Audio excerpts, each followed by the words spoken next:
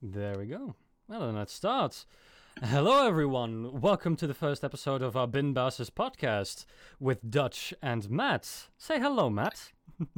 Hi, I'm Matt. Nice to meet you all. uh, yeah. Like I said, I'm Dutch. Wow, that went smooth, man. That went really smooth. I know it's the first one at all, but damn, this is going the right direction. So yeah, my name is Dutch. I will not say my real name because of privacy concerns. Again, real smooth. And I am a automotive engineering student, which is basically engineering around cars. You, Yep. Matt? And as I said, I'm Matt. I am, I call myself Matt the Artisan because I am mostly an artisan in a lot of things. I am definitely not a master. I'm also not an amateur. I have the habit of learning anything I can get my hands on. And not just, oh yeah, I'm going to look it up on the internet, as in I'm going to go to evening school and I'm going to learn exactly how to do this. Which means I am certified in a massive amount of things, but I'm not an expert in any of them. Yep. I think, okay, Basically wait. what I do. The favorite thing that he can do is basically create rings. He's a goldsmith, basically, Yep, right? I am a goldsmith, I'm a clockmaker, I'm a tailor, I am, VTuber as well, but that's an other thing. I am a certified accountant, I can do IT, I can do so many different things, it's not even funny. I'm probably forgetting some of them myself, just because I have spent so much time studying new things, I forgot what I actually have gotten. I have a folder somewhere with all of them in, though. Man, you should give me that folder sometime. I want a I also complete have- list of everything that you can do. Technically, I am partially certified for industrial engineering as well. Mm-hmm. Yeah, just a lot of things. I speak several languages. I just like to study, and it kind of gets out of hand. Mm-hmm. Just a little. Well then, considering that we are two tech-based blokes, we'd like to talk about technology, science, the news around technology, and the science evolving, of course, in those technologies. And of course, this is... Mm-hmm. Yeah, and have a whole lot and of have fun. a lot of fun with it. Yeah, have a whole lot of fun doing it. Laugh, drink a bit of coffee, which I currently have right now. It's not Water in cold my yet. case. Yes. Seriously, man, cold coffee is the worst. Hey, we're recording this in the evening. I can't drink coffee now, then I can't sleep. That sounds like a you problem, mate. It is. So yeah, the topics we're going to talk about, basically, very high level, is just the possibility, the feasibility around the industry of some technologies a bit, our opinions about the technologies, like I said, the news about it, and hell, because we're two geeks, we also like to talk about fictional technologies, what might be possible in the future, some fictional movie technologies, like... Oh, I don't know. Star Wars would be a nice place to start. Star Wars, Star Trek, Stargate, all the stars, basically. All the space related Yeah. shows, yeah. They do have a lot of very special technology that I have never seen before. But yeah, we're analyzing them, and we're doing it with great fun. Like I already said. Well then, shall we start off then? Okay, yeah. Mm-hmm. Tell me where you want to start. Well, let's just start with something that I had on my mind recently a lot, is the battle between our powertrains in cars. A powertrain is basically, in a conventional sense, a diesel engine, a petrol engine, a electric motor, or the somewhat less known hydrogen cells. They're basically ways to propulse a car. Please, Dutch. Propulse a car forward. Mm-hmm. And this is very interesting for me because hydrogen cells, don't they basically all the way down work a little bit like because the first three types of cars were electric, petrol, and steam. Mm-hmm. So yes. we have petrol, electric, and water basically. Mm-hmm. and we're once again to like the same tree. that indeed is Hydrogen funny. cells is basically water. Yeah, but let's be fair. As soon as we found those massive, massive oil fields with all that sweet, sweet oil money, we basically thought, hey, we have this great abundance of petrol. It is very energy dense. Why not just use that? Yeah. Yeah. And that is basically. And I then we think- found out that's not so great to do, because, Mhm. you know. Yep. But you know that is that's after the party. Yeah, But that's we not the had party. we had great fun with diesel and petrol engines. I can still remember the F1 days, Formula One days, where they had V10 engines. Those things roared, man. It was so sweet. Oh, you don't have to tell me. My dad used to be a team chef for Oh, well, really? basically our country's version of NASCAR. So that was fun. Damn. I Oh, didn't yeah. know that. Oh, I didn't tell you that yet. No, I spent a lot of time growing up on the racetrack for a few years there. And we just became better friends. Fair enough. Yeah, my father used to look at the Formula One. Yeah, not the Formula One, just Formula One. Back when Alonso was Schumacher. Ferrari and Schumacher, indeed. Yeah, I know it. Man, that guy was amazing. Really fun. Mm-hmm. Those guys knew how to drive. Yep. But it is also the peak of motorsport. So the technology which is in there is absolutely crazy. I have read this article, I think, or watched this video. It's either one or two that basically explains how a Formula One engine just combusts the fuel. And that goes, I believe, in about 2 phases? No, in 3 phases, maybe. Damn, Yeah, I just do it from memory. I'm kind of lazy just to look makes it it up. harder. But from what I understand, it's basically they ignite the fuel in a separate chamber, then they basically put the ignited fuel into the main combustion chamber, add more fuel, and then combust it again. So basically, you have a kind of a pre-ignition thing, and then main Yeah. ignition, and if it It's was to like optimize the use of the fuel as much as possible. Mhm. Because I know, like in Formula One and like even just in normal racing, Mhm. the most time is lost on the pit stops. So the less you have to come in to refuel, the higher your chances of winning. Mate, not only I think refueling is outlawed, basically. Mm-hmm. You can't refuel no more. There were some amazing incidents, but like with Jos Verstappen's car, I think in the 19 somethings, basically the nozzle wasn't fastened correctly. So when they Yes, put it the caught fuel in there, fire. it basically sprayed out a bit, and because the car was so hot, it ignited after a second or two. It was very cool to see, but also very, dangerous. Yeah, they had Mhm. like a few of those disasters, which made the rules around it even stricter, if I remember correctly. I even know like that had a effect on when my dad was like team chef of a team, because suddenly they had to use like new nozzles that were safer to use, and all the cars had to be like adjusted so it would fit. Because they basically refuel under high pressure Yep. to refuel as fast as possible. Mm-hmm. That they do, but they outlawed that. Oh, they still do it under pressure, everything, but just the safety mechanisms were like very much increased. And then you have, I believe it is NASCAR, where they just do it with, a cylinder. They don't do it pressurized, just basically let gravity do everything, which is very safe. Which is also like one of the options, yes. Mm-hmm. But it's kind of, I think I've that's seen kind of, both in action. yeah. But That kind of refueling is basically synonymous, or not synonymous.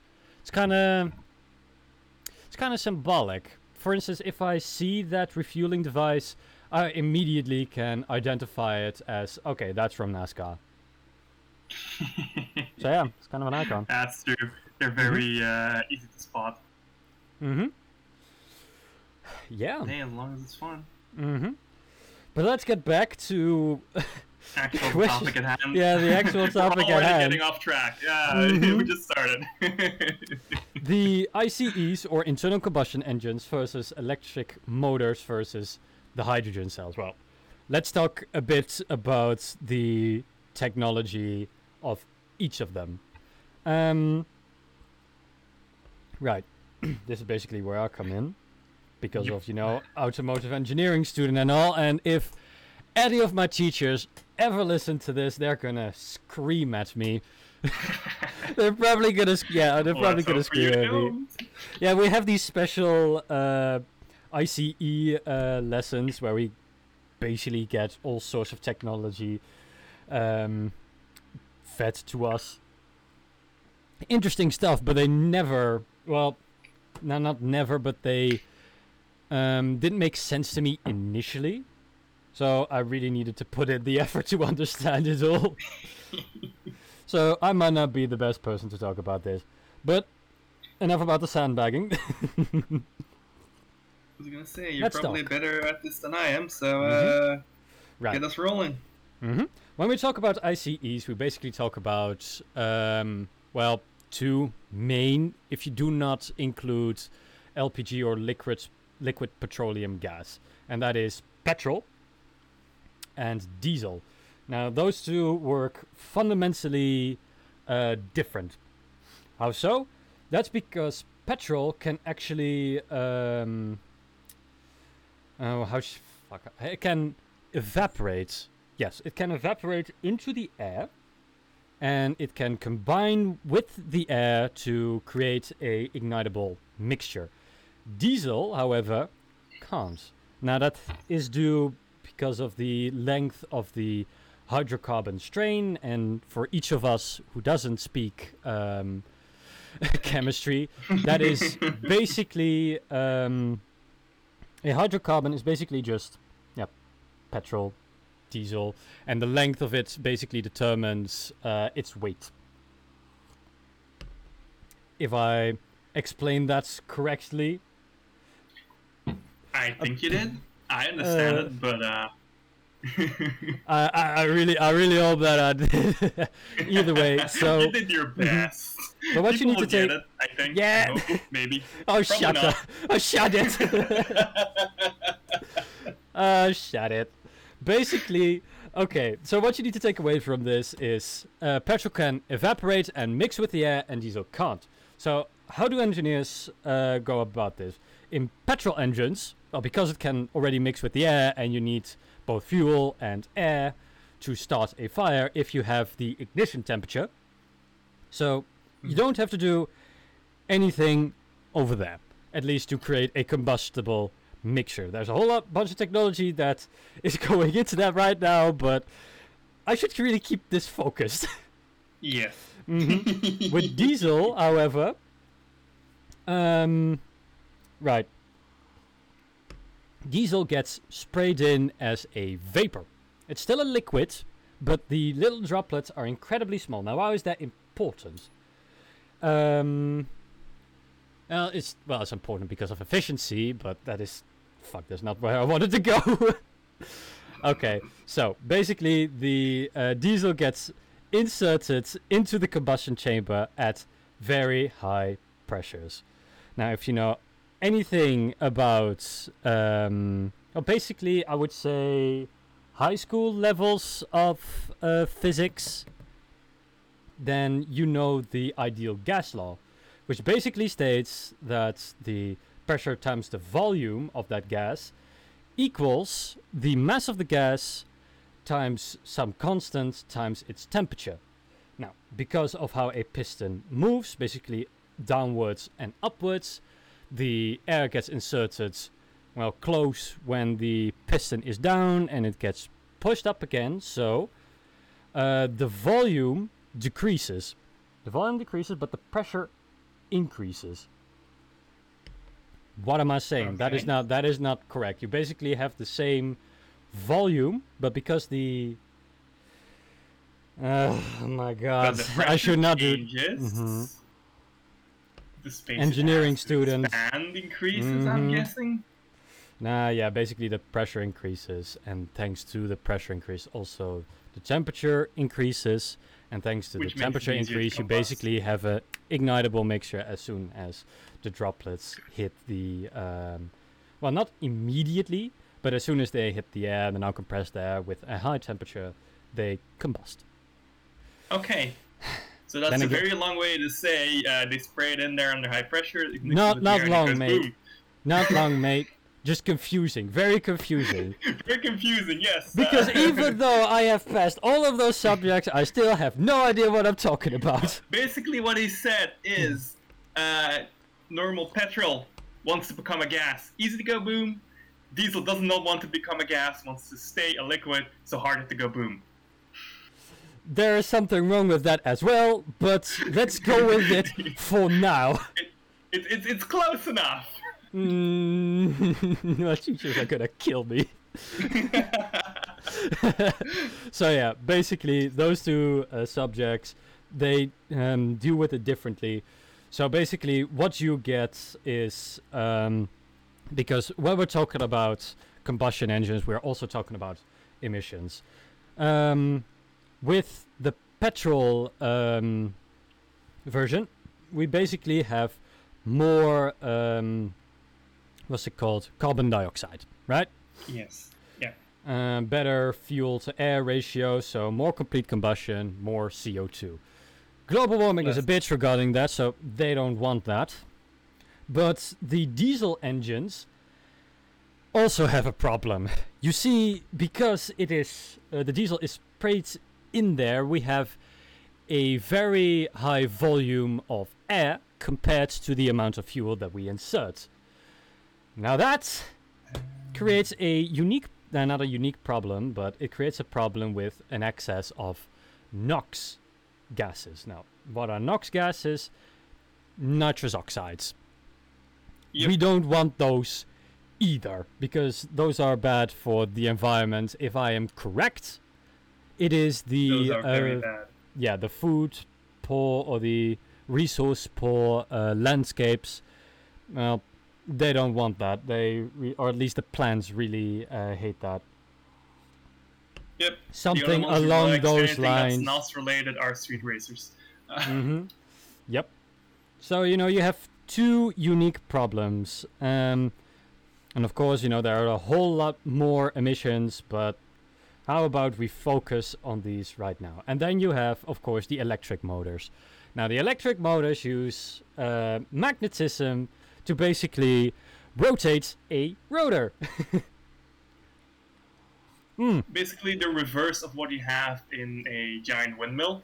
The windmill spins the rotor, which then generates electricity. Electric car basically does exactly the opposite. Mm-hmm. You use electricity to spin the rotor to move everything else. But that's the interesting thing. It can also do the opposite. For instance, when we're under braking, we can basically generate more electricity. So an electric motor is kind of a hybrid, which is funny because we mostly use them for hybrids. I think. I hope. Yes, we do. At the moment, yes. They're trying to change that. Yeah, at to the moment, it's more full hybrids electric than cars, actual yeah. fully electric cars, yes. Mm-hmm. So yeah, it's just basically a motor dash generator. So it can actually retrieve some kinetic energy and store it as electrical energy. So that is nice. And I know out of my own knowledge that makes them cleaner when they're already on the road. But there are a lot more dirt, like those kind of cars are a lot more environmentally unfriendly during production and after use. Not necessarily. Well, depends on what kind of motor that you use. If you use one with magnets, then yes, they are very damaging for the environment during production because they require rare earth metals. If you go with, I think this is Tesla who did it, they basically went with an induction motor. If I say that correctly, yes. So basically you have just a piece of iron, a current is induced through them. So when the magnetic stuff comes online, it basically instantaneously turns. which makes it a absolute headache to get the timing right. But if you do, it works. mhm, If you don't, it doesn't work. and it doesn't might explode. require. No, it doesn't explode. You Okay, won't okay, pull itself apart. pull it. Okay, that it may do. Either way, yeah, this is a design I believe Tesla used, which is amazing because it doesn't require any rare earth metals. Yeah, of course, you need some copper, and of course, you need some iron because it's still going to cost some stuff. But it will never be as expensive as one of them magnet motors, which is also amazing for supply line security here in the West, considering that most of these rare earth metals are produced in China. And we are don't not really on the have best of access terms. to them. Mm-hmm. Nor are we on the best of terms, I would say, but that's Not politics. recently, no. Mm-hmm, but But that's politics, yeah. and we're not gonna go into that. Not too Um, much, no. I Um, do mhm. know, but my information here might be outdated. That even though like they claim an electric car is almost 100% recyclable, because it we ain't. do not have the facilities to recycle a bunch of it, Mm-hmm. it's still like worse for the environment. Like if you just compare it like what you have left over after like the car breaks down and can no longer be repaired. If you compare an electric one to a just normal petrol one, I know like the leftovers are more environmentally unfriendly if you have an electric car, True. which does not take away that just like in general, if you have to buy a new car, Mm-hmm. the electric one is just a cleaner option because a petrol car or a diesel car isn't like more environmentally unfriendly over its entire lifespan. Mm-hmm. And I But- always like found it interesting. Like there's people who have like a petrol car that's like 2 or 3 years old, and it's Mhm. like, oh yeah, I'm gonna switch to an electric one just for the environment. But at Mhm. that point, they're basically not being like more environmentally friendly Yep. because of like the building process and like making the batteries and everything causes Yeah. more damage than if they would just like drive their car for just the 10 years normal lifespan of an average car and then switch to electric. So I always find it's like these people saying like, yeah, I'm gonna be environmentally friendly and switch now when they just bought a new car. Yeah, no. At that point, they're doing more damage than good. I mean, Yeah. at this point in time, it might be like in the future that that's gonna change because they are working really hard to make just like the protection process and like the recycling process way better. Mm-hmm. Yeah, but that's all in the future. It will come eventually. Absolutely. Yes, of course. But in the meantime, we as a people basically have to kind of wise up and know when to buy a car which is environmentally friendly and when not to. Yeah, Until because we there's have- like yeah. a very different view on them, and you have to like make sure that actually switching to electric one at the point you are is the point where it's actually environmentally friendly or not. Because a lot of people just think like, oh yeah, electric car is super environmental friendly. If I just buy that and get rid of my 2-year-old like petrol car that has like all the newest safety features and like Mm-hmm. cleaning stuff like in it's not petrol, it's like diesel cars that have like a soot filter and all that. Ooh. As long as all that stuff is new and everything, Mhm. you don't switch after buying one of those cars for 2 years, because at that point you're no longer being environmentally friendly. Plus, at the same time, what's to say you're not gonna switch the electric car out every 2 or 3 years? Because all the studies of like how environmentally friendly all those things are, as Yeah. far as I'm aware, I might be wrong. I'm gonna like put that out there already. Is over a lifespan of 10 years. Yeah. If you constantly switch, you're not being environmentally friendly because you're making a lot of waste. Mm-hmm. But you then, okay, on the other hand, you basically put a car on the occasions market, which is amazing for people with not much money. For instance, for me. Of course, and that will always like be a part of it. But for Mhm. instance, I have never bought a new car, so I know where you're coming from. Always bought used, Mhm. simply because that is usually more environmentally friendly as well. Because a lot of the used cars, like especially if like they're the nearly new kind, any car that's like less than 5 years old, Yes. buying one of those is better for the environment than buying a new electric car at this time. I'm not Ooh. saying don't buy an electric if you have the money. Hell, go for it. But I am also a real proponent of using things that aren't broken yet. And like fix a bunch of stuff for free for people if they say they come with it. recycle. Yeah, just like it's the recycling mindset versus the I am super environmentally friendly because hey, look how much electric things I buy. That is more like for clout and just to show off. Because you're not gonna tell me like you bought that very expensive Model S Tesla because you want to be environmentally friendly. You want to show people you're thinking about the environment. It's more about like status and everything, actually trying to be environmental friendly. Again, not for everyone, but for a lot of cases. Yeah, but in that sense, why do people buy sports cars? I see. Same reason they would buy a Tesla. Yeah. In a lot Okay, of in my opinion, I would buy a sports car for two reasons. One, the acceleration, also known as fun. And just a showboat.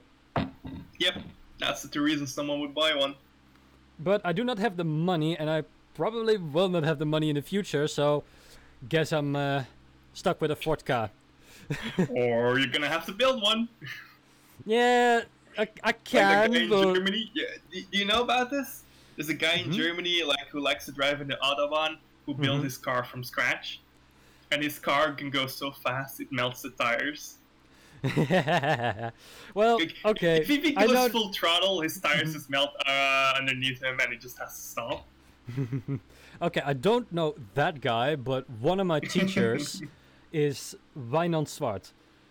It's a Dutch guy, but he basically builds his own cars. It's amazing. You should really look him up sometime. He's a genius. Yeah. I should send me his information once so I can Google that. But let's go on. We talked a lot about ICEs and electric motors, but not a lot about the hydrogen cells. Now, I do not know much about the hydrogen cells. All I know is that they basically combine oxygen and hydrogen into water to create electricity. Yep, through a form of combustion. As far as I am, like the last time I saw like that in the news and like in science articles and everything. Oh, they were basically combining the two as a form of combustion, which creates heat, which could create electricity. Nah, that is not the primary way that they do it. All it makes is water, so there's just like water coming out of the tailpipe.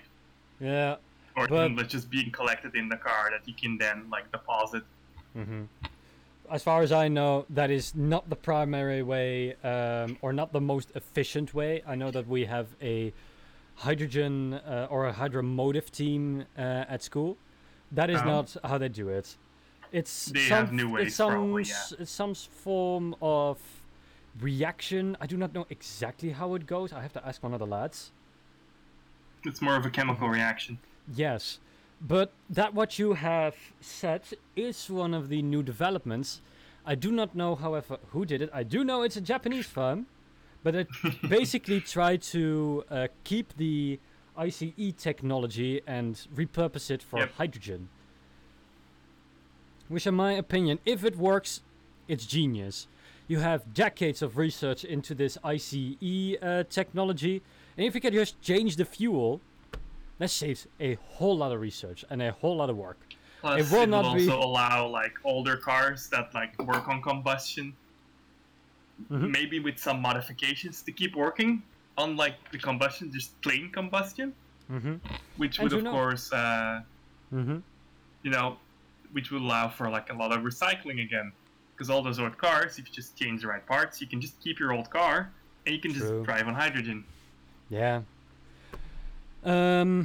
Yeah, but the thing that I hope that just survives with this move is the sound. Okay, the sound will change a bit, but that you still have some good sound. I actually have a nice reason why they should do that.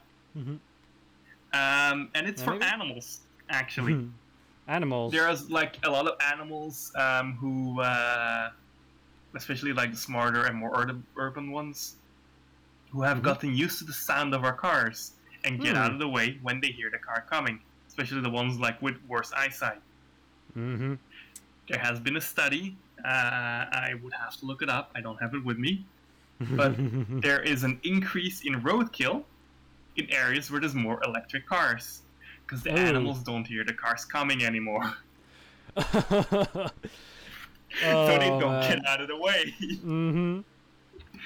I think it was like 30 or 40% increase depending on the amount of electric cars in the environment. I think like it was worse in like Silicon Valley, where it's like very popular to have an electric car.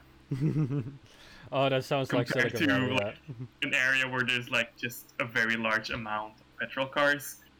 Like they notice like, yeah, we notice like spikes when like whenever like a lot of electric cars are introduced. Like over time, the animals of course learn, but the moment those cars are introduced, they notice like a very large spike in like death of like certain populations that they're tracking, simply because they do not hear the cars coming.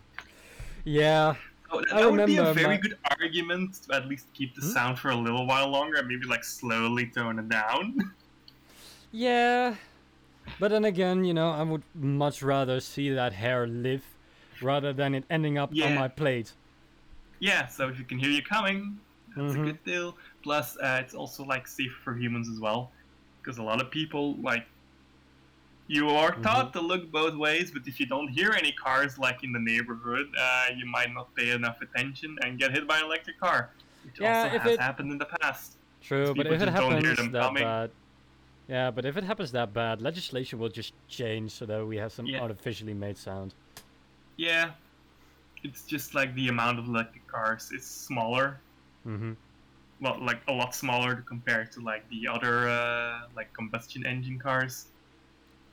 So the legislation isn't there yet, but I see like at some point there's gonna be like a minimum sound level up to these cars, simply so, for instance, like also the blind and everything are sure to hear it coming.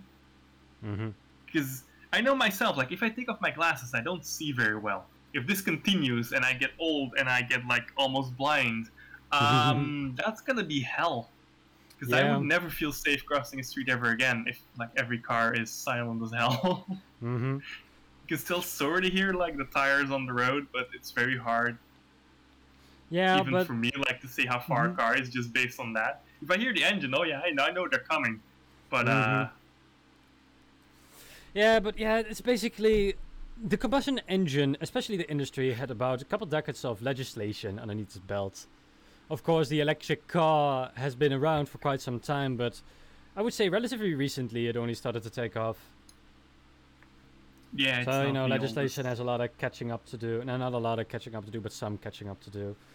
What really has some catching up to do in legislation, however, is just quickly something I want to throw out there is autonomous driving. Yeah, that's an whole other bag of worms. That's a whole different kind of beans. Let's not go in that right now. Yeah, but I do want to bring one thing up there. Like, go ahead. Something I know they're trying to figure out at the moment is basically the trolley problem. If an electric car is driving, and there are a group of people or a small kid on the road, and they have to swerve and they have to hit one, what are they gonna hit? Like, these entire things is something they have to figure out. Do you let the car swerve in these cases or not? What do you teach the AI? True, and there are situations where it's just smarter not to play than to play. Yeah. So, you know, what do you do? What do you do then when the AI decides not to do anything?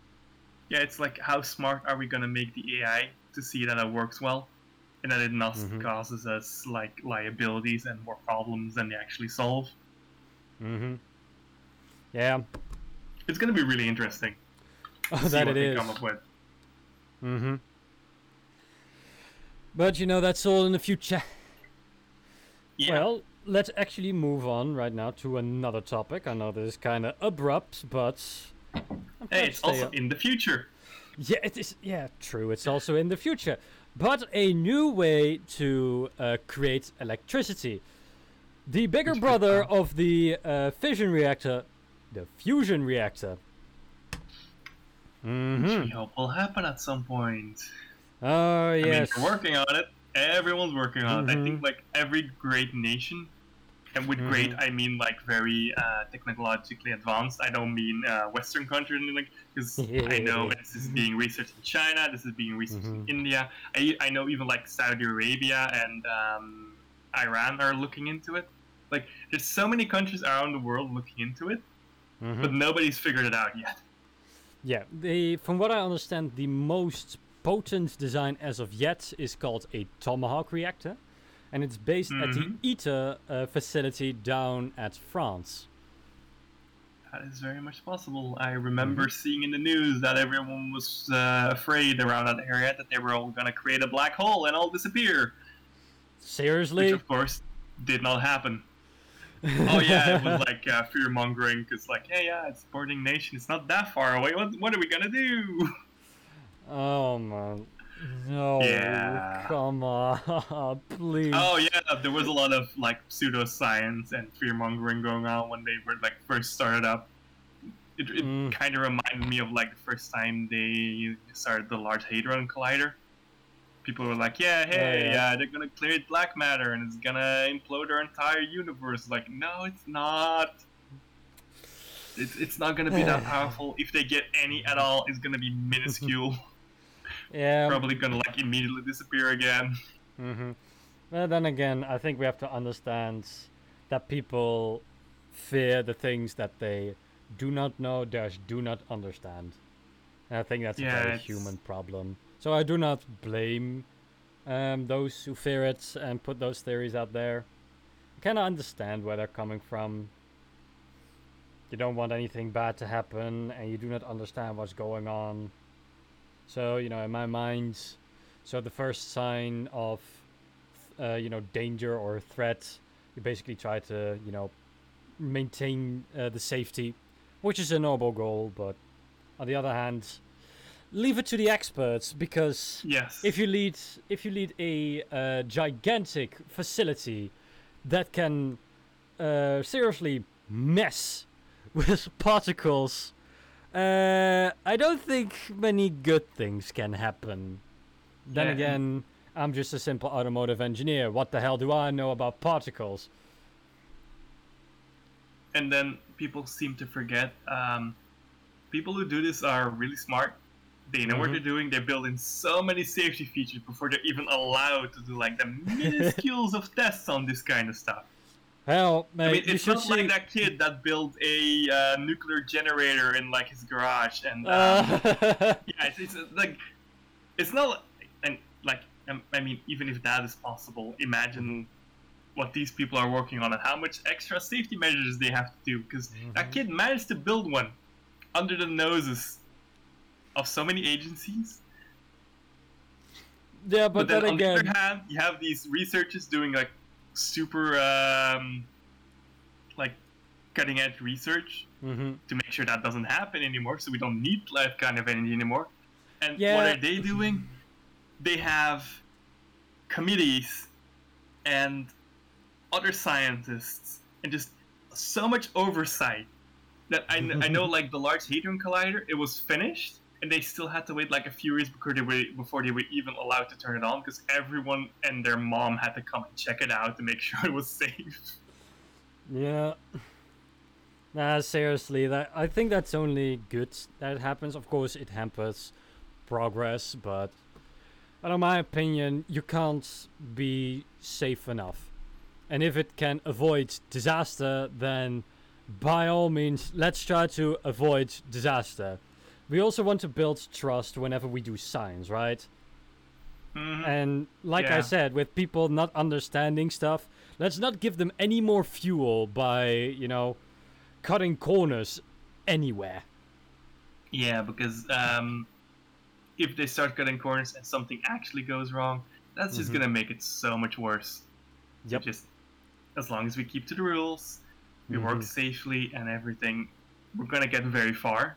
The moment we start rushing, we're doomed.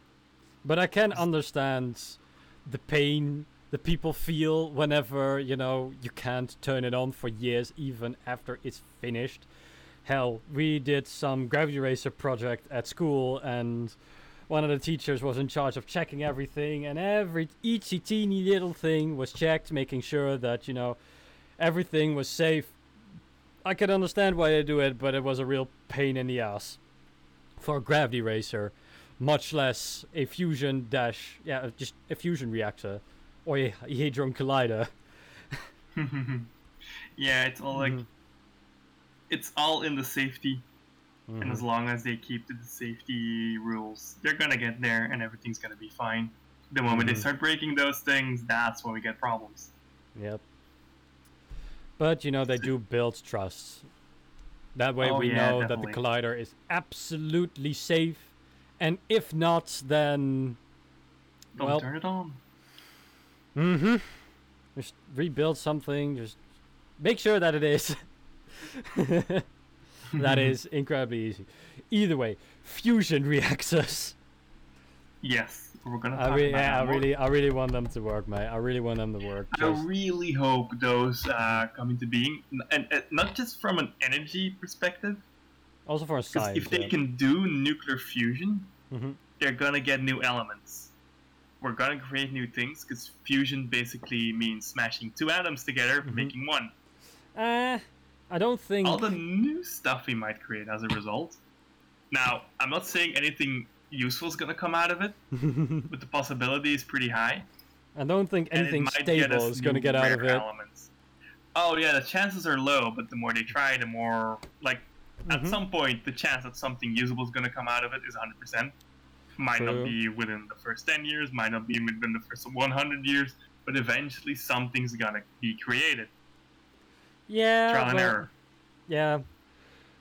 But okay, I did a little bit of chemistry in uni, and basically what they said, if I remember it correctly, if we want the 119th element, the element basically after organosine, which is I think I do not know the periodic table out of my head, the electrons need to be moving faster than the speed of light in order to be stable.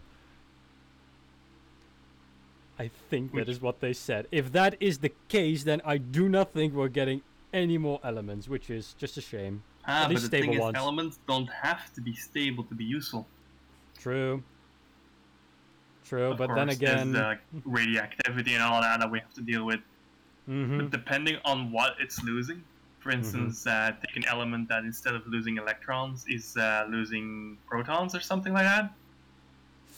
Yeah. And if it doesn't lose it in a violent way, it might still be useful. For instance, I'm thinking interstellar travel and stuff like that. If we can create an element that can basically work as a perfect clock, we have some, but the half-life of those is usually very long. If we can get one with a shorter one that is stable and not dangerous, that would very much help us out. Yeah, but... That's just like a basic example. It might be that already exists, but I'm just not aware of it. But like things like that, that's just like off the top of my head. Yeah, that would There's be so much things really we nice, could do with elements that aren't necessarily stable, but might have like other functions that help us out. I was kind of hoping for, more stable elements, because the periodic table, although incredibly useful, it also opens the way for, more applications, because, well, as an engineer, especially in the automotive industry, I do not care much about radioactive True. On the isotopes. other hand, something you might care a little bit more about is the possibilities of new isotopes. Stable ones, yes. Yeah, possible new stable isotopes, like that just don't exist in nature because it doesn't occur naturally. That's also a possibility, and we might get better isotopes that have like better properties than the ones we already have. I Again, don't doubtful, think. but Yeah, I'm possible. very doubtful that that's gonna work. But Yeah, but with the new elements, new isotope comes. So yeah, You never know in might these not cases. it may not be real, but how nice would it be if it were real? It would be very interesting to have and get, Mm-hmm. because every new isotope. Well, no, not every one. That's the wrong. That's wrong. But many of new isotopes that have been discovered have had useful applications eventually. True. Usually not when they're discovered. Mm-hmm. You only just need one, like, not even a genius, just one smart person to figure something out we can do with it. And we're again one step further. True. Baby steps. Mm-hmm. But steps. I mean, every step we take is one. And, well, if 1,000 baby steps equal one big step, we're still going places. Yeah. But then again, I think for right now, the most interesting application of fusion reactors would be our energy need. It's basically a amazing renewable resource which is just immensely powerful, or has the potential to be immensely powerful. Because we must be fair about that. It ain't ready yet. But we sure as hell can use some better stuff. Mm-hmm. Yeah, not to go into too many political stuffs, but there is a shortage on certain energy resources at the moment, especially in Europe. Yep. Yes. No, but I think in the meantime we basically can use fission reactors to do the transition bit, a bit more. But people are afraid about them, and, incidents like the Chernobyl incident don't help. No, not at all. Even though it is not the fusion, well, I would say it's a human fault. From what I understand, it's basically the crew of reactor building 4 during the incident was, well, they were incompetent. Trying to run a safety test out of all things, stalled the reactor, and then tried to slingshot it back into, operation. No water, no cooling, gas buildup, boom. If my understanding is correct. In that sense, it's more of a.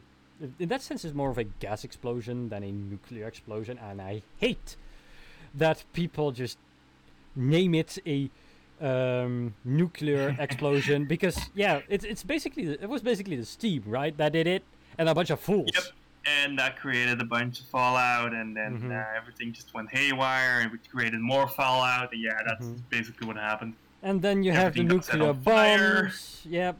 And basically, people start to link nuclear to destruction, which. Yep.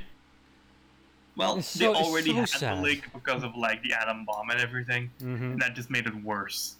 Because now suddenly, even the nuclear power plants were super dangerous. But there are plenty of safety features like double containment buildings. I think there's even passive cooling and active cooling. Either way, there's this fantastic video from the Canadian Nuclear Safety Agency or something along those lines, which just explains modern safety features in nuclear reactors. It's amazing. I watched it back, I think about a year back. It's boring. Okay, I'm not gonna lie, it's boring to look at, but the information is good. It's really, really good. But then again, okay, I know this is not technology science or otherwise news-based, but please, can the agencies just hire like a filmmaker or something just to help them create more interesting videos? Please, for the love of God. Oh, but they're safety videos. They have to be dry as hell so people pay attention to what's being said, even though they're slowly drifting off into obscurity and absolute mindlessness. I'm sorry, what was I saying? Come on, mate, please. What are you spending? It's like those. I don't know if you had them, but we had these old information videos at school, like safety and health and all that stuff, and they were always They were there so were always boring, like two mate. parts: the super dry part, and for some reason they always added this like, oh yeah, and this is like an average teenager experiencing this with like super bad acting. Mm-hmm. Yeah, we had something similar. I can remember about 2 months back, a couple of mates of mine just looked at all of those old safety videos just for fun. Oh, no. Just for fucking fun, mate. They are You so want to know what I bad. have an old safety video of, and you're gonna find this funny. I have the old safety video and like office instructions from my Evergreen shipping. You know, Suez Canal, anyone? Yeah. Please, no. That became a lot more spare interesting me. since that happened. Bro, spare me, no. Yeah, because I remember them. You know the famous line, "We spared no expense." Mm-hmm. for They cut Jurassic corners? Park. Yeah, they repeat that line in that video a few times, and it just became funnier and funnier. Mm. Please, please, no. Stop the hypocrisy. You need transparency, you son of a gun. Man, yeah. it's Yeah, just- that was a thing. they're so bad. It's okay. They're both depressing and funny at the same time. Like I can remember great. one of them videos about what was it? Handling safety basically, and they did a okay, do wrong and a do right thing, and it's Oh, I remember one of those when I like was still a student. As a student job, they showed me like the safety video, and the first thing the guy told me after I got out of that and actually started working is like, okay, so this, and this out of the safety video, we don't care about that. Okay, so here's very heavy equipment. Go do that. Like, excuse me. yeah. He Okay. basically told me to forget everything I just saw and just like use common sense. Yep. Well, that's another thing, especially with heavy duty technology. Common sense will get you far, but not everywhere. You need to know, okay, if you are handling, for instance, a bulldozer. Everyone can do it. Actually, you do not need a special. Well, of course, if you want to do it professionally, then it would be incredibly useful to have a bulldozer driving license, so that you know all the safety features and such. But if you do it in a safe environment, like I used to do at my first job, it wasn't a bulldozer, it was actually a tractor. You could just, you just sit behind the wheel, give some gas, you know, do something with the clutch, just press the brake. Of course, you know, if you do it in a safe environment, you can do it. If you're not doing it in a safe environment, well, Please do not do it. don't. Please seek professional training and complete that professional training before you actually go on and handle that piece of equipment. Well, this is kind of weird coming from me. Actually, no. I'm like the one person who can say this. If you want to do something, learn how to do it right. Yep. I mean, that's basically everything I've ever done. Like, oh yeah, I want to know how to do this. Okay, evening classes. Oh yeah. Nah, but if you yeah, wanna, I you mean, want to know something and you want to do it right, make sure your sources are good and learn it right. make sure you do it safely as well, because we don't want you to lose an arm, a finger, an entire bloody ass leg. Yeah, that's a painful one. But one thing that I really am frustrated about is we are not fools. Of course, we are cautious and we do not know everything, and we certainly need some safety instructions. But in certain situations, I would and under very specific conditions, it would be very, not very foolish, but it is possible to, just go inside some pieces of equipment and just use them. A tractor, for instance, is very similar to a car.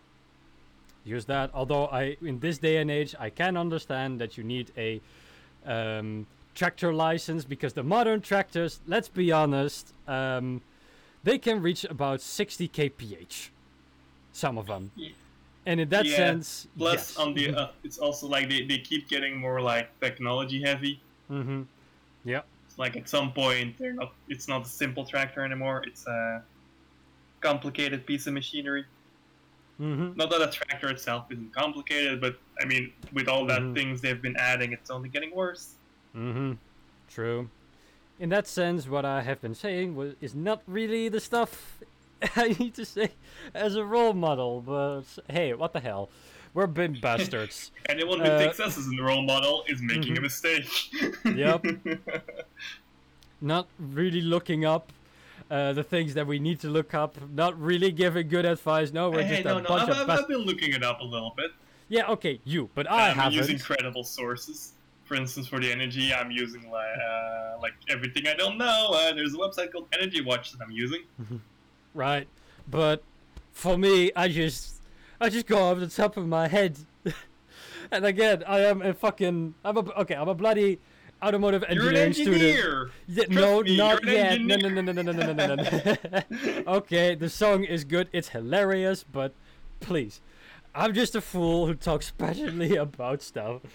9 times out of 10, I'll have things wrong, and I'll just laugh about Hey, them. that's why we started with don't take our word for it.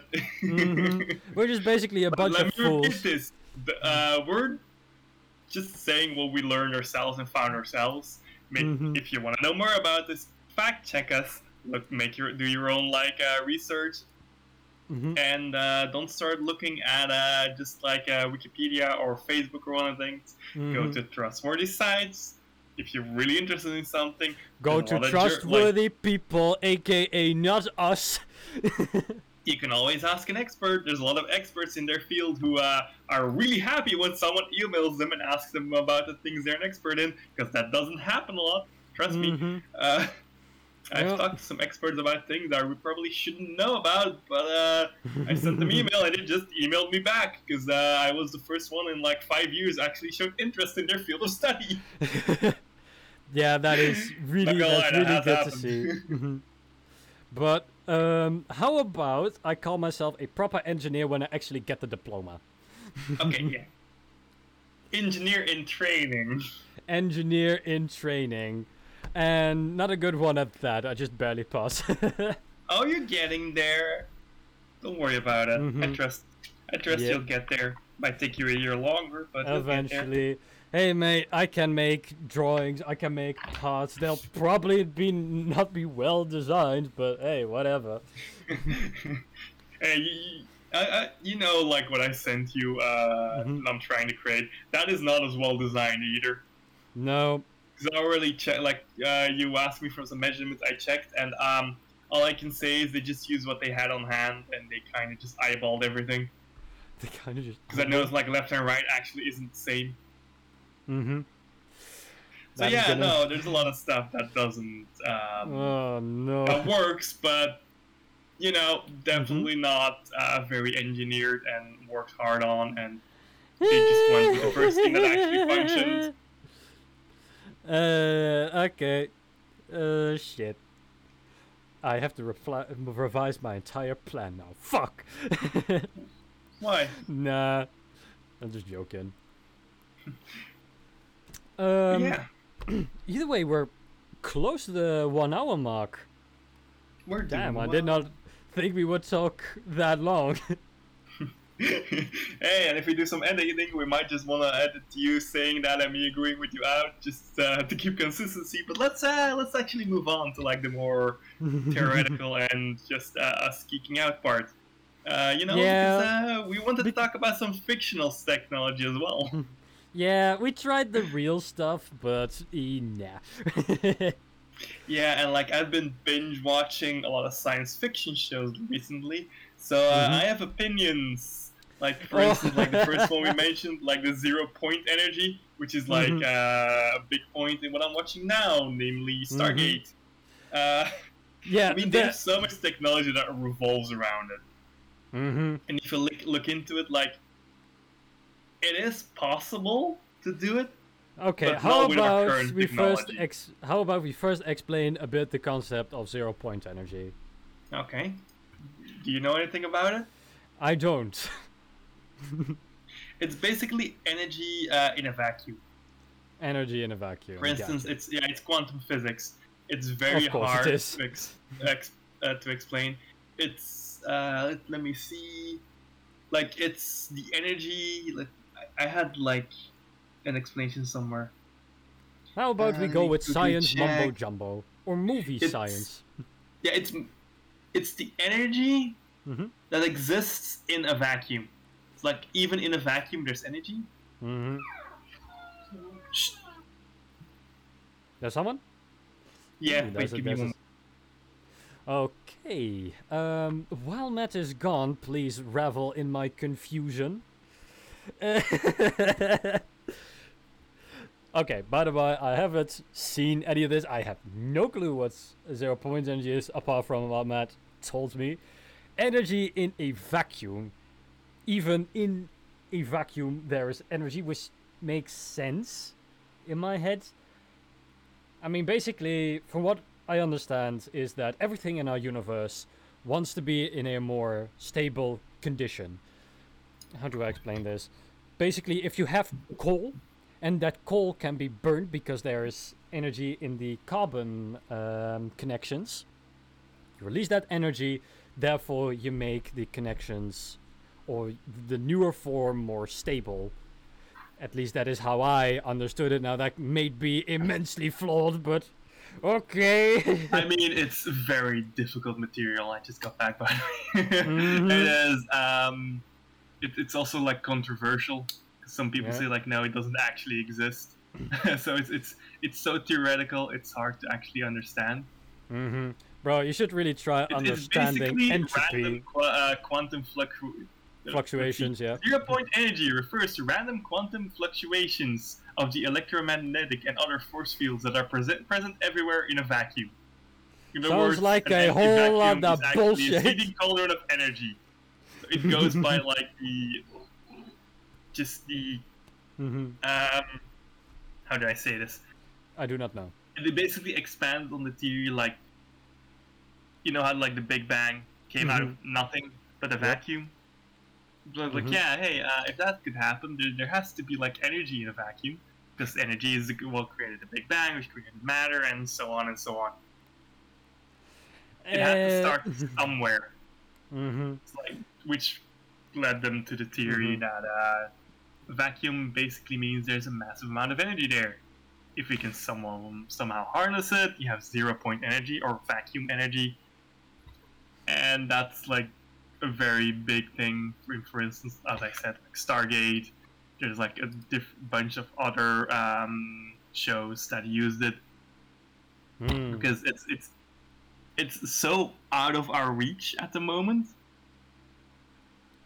that it just becomes very interesting. Like there's like in fiction theories like, hey, yeah, we can make a pocket universe that would just be a vacuum with energy, and if we then can draw the power out of that, would basically have unlimited power, an almost never-ending power. That go against very my far hypothetical. Yeah. I don't think that would really work. Well, considering that we can't just create something out of nothing. Yeah, which is where the hard part comes in. The conservation of like, mass and such. Like purely theoretical, Mm-hmm. it should be possible. Practically is a different story. Yes, it's like that it's is like so far in the theoretical that it's like almost implausible, but not right. Like it isn't actually implausible. Yeah, but for that we have engineers. Basically, engineers are the bridge between the theory that scientists discover and the practical uses we use in our societies today. But, you know, who knows? Maybe this is the thing, and, you know, very old scientific ideas just get, I don't know, we'll wipe our ass with them. Because I don't think that Isaac Newton knew of the concepts quantum mechanics. And if he did, why haven't I seen any literature of it? I really want to read it, but I don't think that he did. But yeah. I don't know. Mm-hmm. No, that I don't know. Yeah. Another piece of technology that I really want to talk about, which is which is actually very plausible, is something called a Dyson sphere, or, well, a more practical version, a Dyson swarm. Basically, the concept of a Dyson sphere is we encase the sun to extract its energy. In my opinion, that is a foolish idea, because a meteor just has to come over, or a solar flare will burst through our little sphere, and, well, There it goes. billions and billions and billions of dollars just go out the bloody window. Instead, how about we just throw a lot of reflective panels around the sun in orbit, let them focus their light on a central point, and extract the energy from there. Which would be a lot more cost efficient, easier to actually make, and a lot easier to do. Mm-hmm. Yeah, the problem with Dyson Sphere as well is depending on the distance you put it at. Of course, you have more surfacing cover, but the farther away it is, the less efficient it's gonna be. Yeah, the less of the energy is hitting it. No, and it's like an entire thing. If you put it too close, of course, it's gonna be more efficient. Intense. But yeah, as you said, a single solar flare and you can lose billions of dollars of stuff. Same with meteors, which are more pulled to the sun than any other object in our solar system because of the gravitational pull there. So it's all is it actually doable? I know humanity at the moment can't do it, but hey, maybe in the future we will as you said, start with a Dyson swarm and maybe slowly work our way up there. Who knows? I mean, Elon Musk is doing some pretty impressive stuff. Who knows? He's trying. Oh man, seriously, I love that guy. I know that some people do not support the privatization of, venturing into space. But thanks to all of his efforts and of other entrepreneurs, space travel is so much cheaper. Now, I do love me some NASA, but in my opinion, they are horribly inefficient at getting and the their big part goals of that achieved. is that NASA is horribly underfunded. That as well, yeah. So, if we're gonna do this, then we'll probably see another monopoly strike this Earth. So, yeah. Yeah, it's gonna be at least we have some competition. A lot of different companies around the world are working getting out into space, getting space technology going. Now that it's feasible for them with the budgets they can bring forward. The only risk is only the richest of the rich can do it. So if they decide, we're just gonna keep it for rich people, they probably can. Yeah, but I find that I don't think that is very feasible, because every rich person, in my mind, wants to get richer.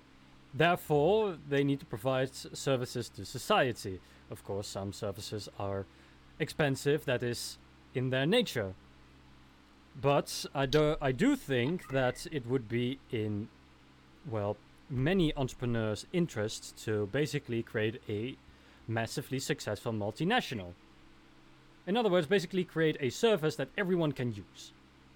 Yeah, that's where you can get the most money these days. That's true. Just look at streaming services and things I'm a Twitch streamer. I am under the thumb of Amazon like everyone else. Oh yeah, and then we have Amazon. Yeah, you have some massive companies that basically provide a service. For instance, Amazon is most at its core, it is a delivery system. Yep. No matter how you look at it, they didn't start out selling their own stuff. They started out as a website where people could sell their stuff. And then they delivered it, or they took care of putting the client into contact and making sure you could deliver it yourself by providing addresses and all that. Yeah. But yeah, basically. Okay. Yeah, I'm a believer of the fact that the biggest money, how do I say this? The places where you can get the most money is by providing a service these days, no longer a product. If you Mhm. can think of a service that nobody thought of before, Mhm. that people would actually use, you're probably gonna do very well. Just look at Netflix. Mhm. And Hey, especially streaming with service. yeah. First, like we're the first one that really took off, and look at them now. I mean, it's getting a little worse because everyone's starting their own, and it's no longer like a monopoly. But Mhm. they Yeah. still like have really good numbers as long as they don't, make crappy movies nobody watches. Well, I am currently watching some series on Netflix called Big Timber. It's a good one. I It's a good have one. not watched it. I like it, but it is more reminiscent for me of my earlier days. But we don't talk about that. Yeah, yeah. Well, let's keep it on our energy sources for now. Then let's go back to it because we're getting off track horribly again. Oh yeah, definitely. It's in like with like the Dyson spheres, there's also like different kind of space-based solar they can actually make.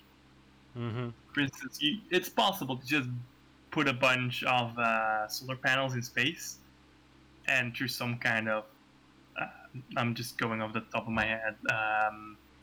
I know there's something called rectennas that they're working on. Mm-hmm. I haven't heard of those. And yeah, it's a special kind of antenna that like accepts electromagnetic. Because my tongue, electromagnetic energy that's like beamed down from anywhere else, Uh-huh. and then turns it back into electricity. Ah. One of the things you can do is put a bunch of solar panels in space above, like an array of those antennas, Mm-hmm. beam down the energy in electromagnetic form. Of course, make that area a no-fly zone because otherwise things are going to go horribly wrong. And like get it down that way.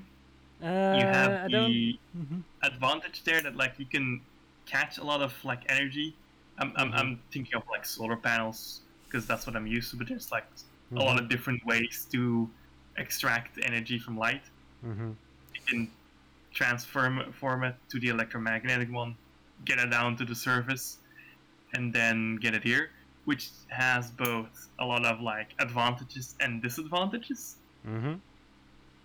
For instance, one of the big advantages and like one of the problems that we have on Earth right now is like in space, a solar panel isn't gonna get dirty quick Mm-hmm.